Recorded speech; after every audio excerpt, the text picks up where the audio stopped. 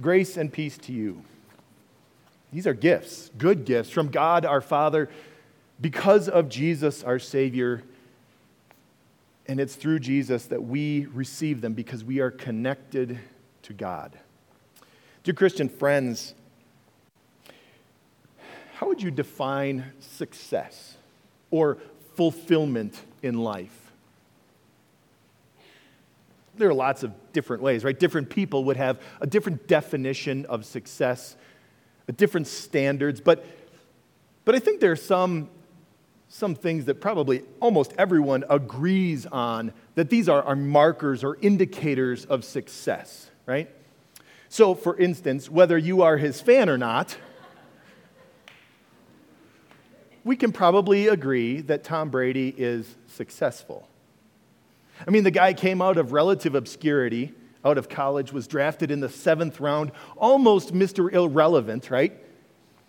And now is, if he wins today, would probably be considered by most people to be the quarterback that is the GOAT, the greatest of all time. We can have an argument if you'd like. But definitely, he's definitely in the conversation, which definitely means he is successful. Or, whether you are a fan or not, most people would consider Oprah, no last name needed, to be successful. I mean, she launched a TV show that changed American culture in some ways. She then launched a network and a magazine and all kinds of other companies spun off of that. She's worth several $billion. And so whether you are a fan or not, I think most people would agree that she's successful. When you can instantly recognize her name, her face, that's probably an indicator of success. The problem is, by those standards, I am not a success. If you have to be a professional athlete or have made multi-millions of dollars, I don't know how many of you would be considered a success either, right? And so maybe that makes us start to feel like, well, maybe we're failures. But the world has different ways to measure success, right? Those are kind of the high end of the success scale. But the world says there's different ways you can be successful, right? If you have a whole wall full of degrees, wow, you must be really successful. If you have a whole bunch of letters and acronyms after your name and your job title, you must be successful. If you champion causes and you impact lives, you must be successful. The problem with all of those definitions of success is the success ends. It doesn't last, right? If you make your career the standard upon which you base your success, well, there's plenty of examples in the last months alone of people who have had ascending careers only to send out a foolish tweet or have an old picture surface on social media. And all of a sudden, their career goes from an upward trajectory to quickly down.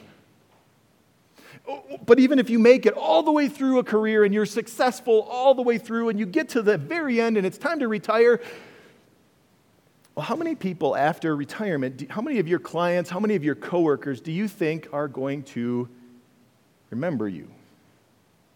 A few weeks? Hopefully most, right? A few months? Maybe some? A few years? Probably not many.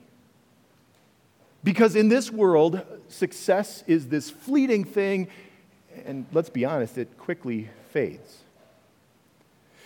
That's why God wants us to have a different measure of success, a different way to quantify it, a different way to think about it.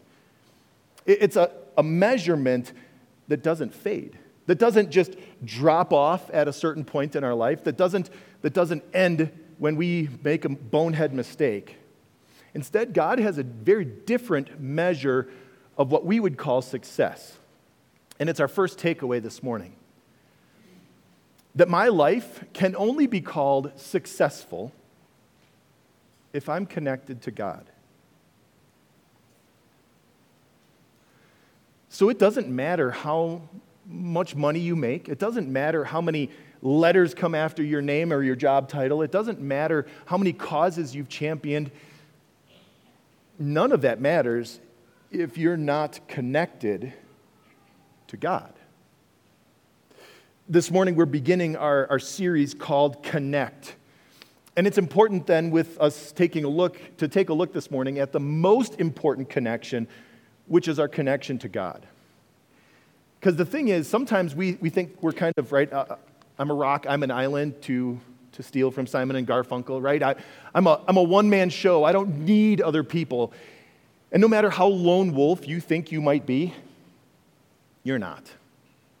And I know you're not because God has not created you to be an army of one. He has created you to be wired for connections. Now, maybe you're a person that is like a natural networker and you want dozens or even hundreds of connections. And maybe you're a person who really only wants a few really close connections. Or maybe you're somewhere in between. But however God has wired you to be connected to other people, He 100% sure for every single human being has wired you to be connected to Him. Now, there's plenty of people who don't think that's true, who don't believe that, right? You probably know plenty of them. People who think that we're autonomous creatures, that we are masters of our own lives, of our own fate, of our own destiny. And most of those people think that success is measured by accomplishments and how much you can accumulate. But the thing with that measure of success is that it's always going to end. I mean, ask Warren Buffett, who spent his entire life accumulating and is rapidly approaching the end of his life. And the old saying is still true. He who dies with the most toys still dies. So the end of success comes, if you measure it in accomplishments and accumulation, it ends for everyone because everybody's eventually going to die. That's why God wants us to have a different measure of success. In fact, God doesn't even use the term success. God uses a different term. He talks about bearing fruit, a life that is fruitful.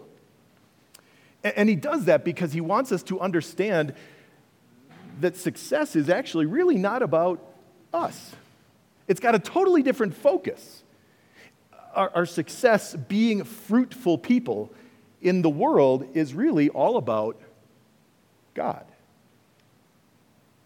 And so if that's the case, then it's imperative that we understand how and why and what it means to be connected to God. So this morning we're going to start off our series. We're going to start off taking a look at a section from John 15 where Jesus describes the connection that we have to God and what that means. He says, I am the vine, you are the branches. If you remain in me and I in you, you will bear much fruit. Apart from me, you can do nothing. If you do not remain in me, you are like a branch that is thrown away and withers. Such branches are picked up, thrown into the fire, and burned. If you remain in me, and my words remain in you, ask whatever you wish, and it will be done for you. This is to my Father's glory, that you bear much fruit, showing yourselves to be my disciples. Now, Jesus here uses a picture that I think everybody can understand, right? We've all seen, maybe we haven't seen vines, right? This isn't the nice, warm, vine-growing climate, but we understand that the branch is coming off of a trunk, right? A tree, maybe. And any branch that comes off of a trunk, off of a tree or a vine, well, if it's connected to the vine, it's growing and it's bearing fruit. It has life coursing through it, not because the branch is so powerful, but because of the vine, of the trunk. But if you've ever picked up a stick off of the ground, well, you know how much life is in that branch, right? None. In fact, Jesus says those branches can do nothing. If you're not connected to the trunk, to the vine, It's lifeless, and therefore it's useless. And the only thing that it can do is be thrown into the fire.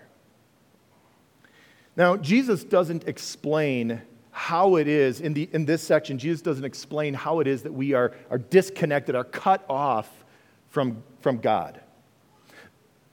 Part of that is because of the context. Jesus spoke these words just hours before his betrayal and arrest. This is the last substantive conversation that he had with his disciples, laying out for them what's going to happen, telling them this is what it means for you and this is what you are to do, assuring them, comforting them, encouraging them, praying for them. He also didn't expound on the cause of what cuts us off because he'd spent 3 years doing so, restating what is taught from the beginning through the end of Scripture, that what cuts us off, what disconnects us from God, is very simple. It's sin. And sin, if you're not familiar with what that is or you're not sure what that is, sin is simply failure. It's failure to live the way that God wants. Failure to live the way that God commands us to live. So sin is failing to think the way that God wants us to think, to speak the way that God wants us to speak, to act the way that God wants us to act.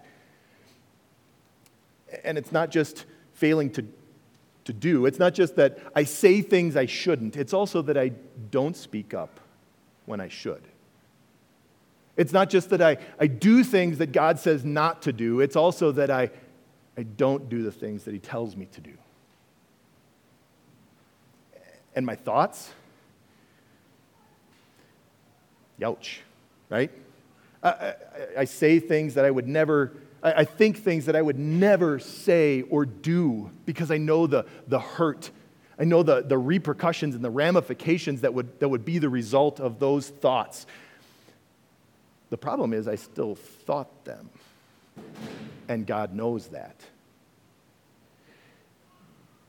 Those failures to live, to act, to think, to speak the way that God commands us to think, act, and speak are called sin. And they're what break our relationship with God. The Bible is clear. It says, your iniquities, your sin, separate you from God.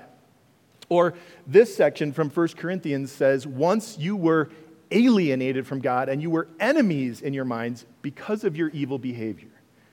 Our sins make us aliens, strangers. They disconnect us from God and they make us not the lovable creatures that we want to think we are, but God's enemies. If you're struggling to think about it this way, to think of yourself, to think of other people as enemies of God, as dead spiritually by nature, as useless, if you're not connected to God, let me give you a different picture. I bet if I asked you to pull out your phone, 98% of you would go digging in a bag, in a purse, in a pocket, right? Because almost everybody has a phone. And probably most of us have smartphones. You know what's amazing about these phones? If you have a phone that is less than a year old, a smartphone that's less than a year old, it has more computing power in the palm of your hand than full-size computers did 7 years ago. That is amazing. And these machines, these high-end, high-tech machines are built for the express purpose of connecting you to other people, connecting you to the rest of the world, right? I mean, they do like ancient technology, like actually calling someone. Or you can text, or you can email, or you can IM or DM, or post stuff on social media, or tweet in the galaxy of different ways to connect to other people. You can pull up GPS and maps so you know where you're going. You can look up the weather, either where I am or where I'm going, or any place else in the world. There's so much these tiny devices can do that connect you to the rest of the world. They're amazingly powerful. But I bet if you took your phone out right now and looked at it, you'd probably notice something.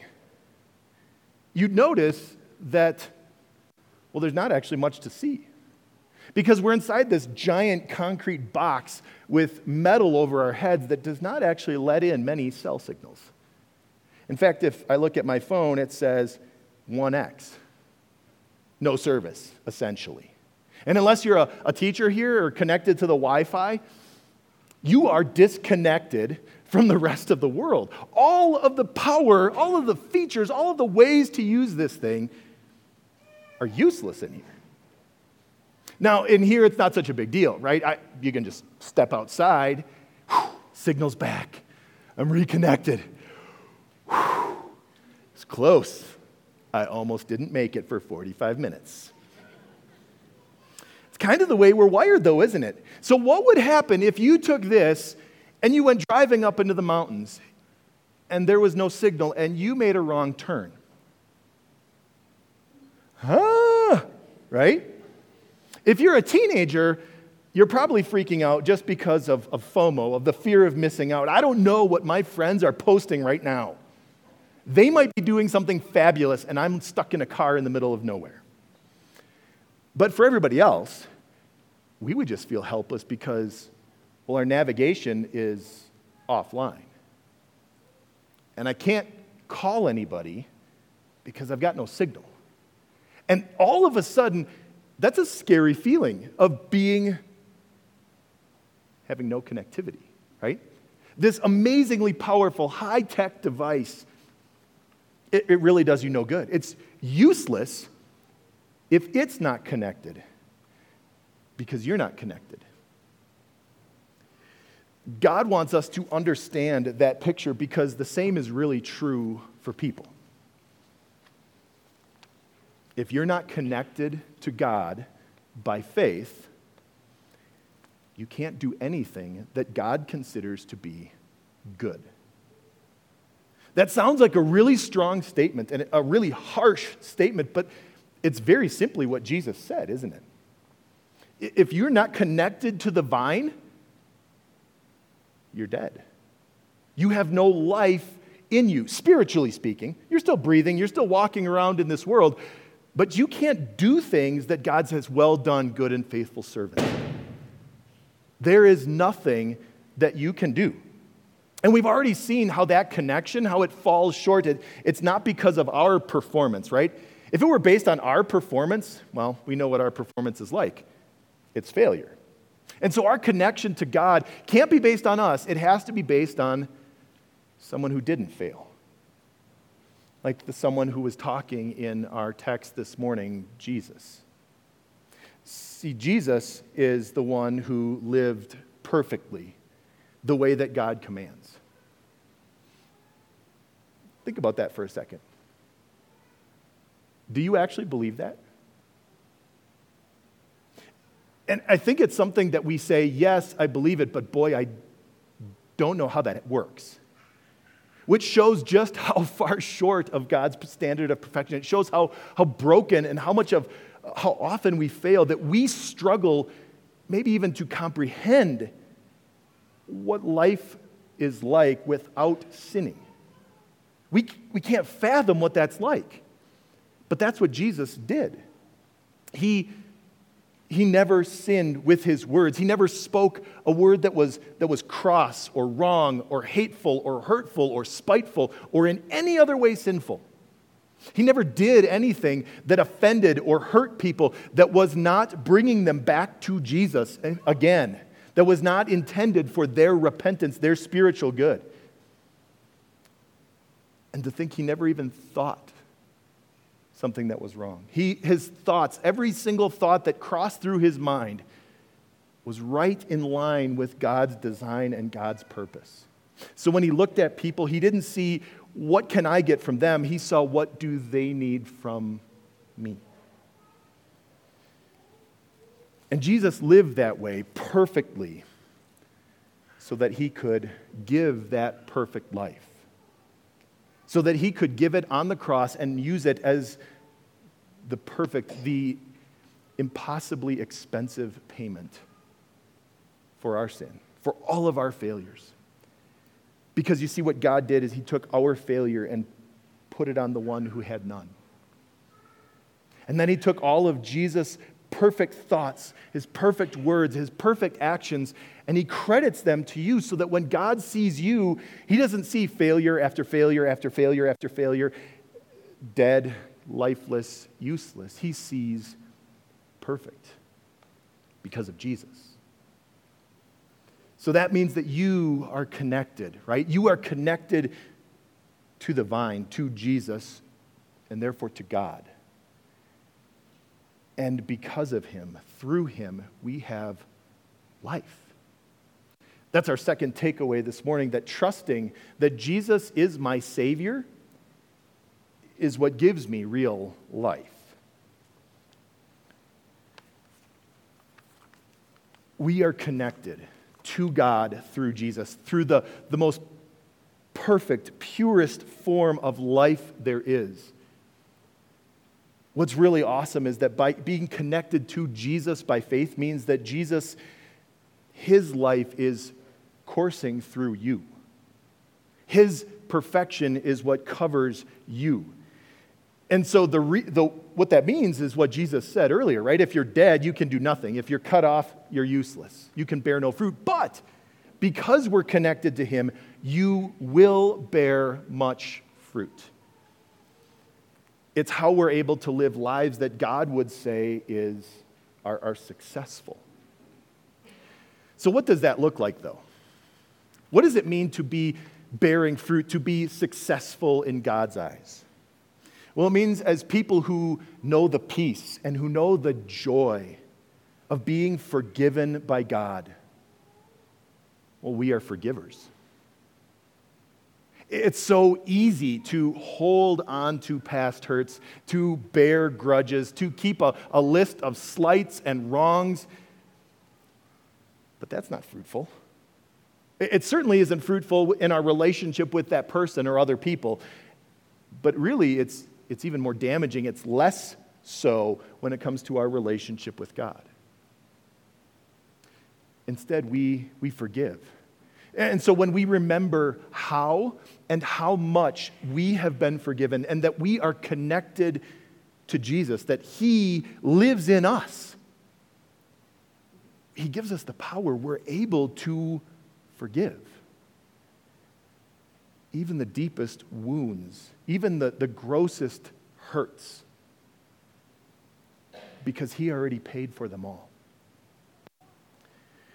It means to be successful or bear fruit that we want lives that impact others. We want lives that let people see, but not see us, but see God. We want to live in such a way that is glorifying, but not glorifying me, it's glorifying God, so that people go, wow, but not wow, hey, you, wow, at the goodness and mercy of God. We want to live lives that, as Jesus says in verse 8, are to our Father's glory because we bear much fruit. And so we show ourselves to be his disciples. See, Jesus wants us to be seen and to be known. To be seen and to be known, but not as, hey, look at that guy with all of the letters after his name. Look at that lady with all of her accomplishments. Look at all the trophies that person has won. Look at how much they've accumulated. God wants us to be seen and to be known because of him. And so that brings us to our last takeaway this morning, that I need to be connected to God for my life to have purpose and fulfillment. If you've wondered what your purpose is, if you've wondered how can I be satisfied, how can I feel like I've lived a full life, well, this is where it starts. To know God through Jesus and to live for God through Jesus. It's sadly ironic that most people would say that makes it a giant waste of your life. Right? The fact that you come here on Sunday mornings and you spend time here, what a waste. That you give a percentage of your income as a gift back to God, what a waste. That you don't just indulge yourself in whatever whatever pleasures your mind can come up with, what a waste. But we know better, don't we? Not because we're smarter, but because we've experienced. As the Bible says, we've tasted and seen that the Lord is good. That being connected to Him, yeah, there are some things that we don't indulge in, that the world says are great, and we say, it's all right, I've got something better. Because I've got life. I've got a real life. I've got purpose and fulfillment. And so it doesn't matter how much money someone earns, how many trophies they accumulate, how many causes they champion, how many lives they impact, if they're not connected to God by faith in Jesus as their Savior. But when you have that connection, dear friends, how does it change everything? Because now our lives have purpose. Now our lives have meaning, and we know what it means to be successful. It means that I let God be seen. I let His love be known. And I'm not ashamed of it. Because my purpose is to bear fruit. And to let my God be seen. To let people know that my Savior died for me and He died for them too. That's what it means to be successful. From the one who made us and the one who saved us. Because ultimately it's His standard that we care about. God bless your efforts as you are connected to Him and live for Him. Amen. May the peace of our God, which goes beyond your understanding, guard your hearts and your minds through faith in Jesus. Amen.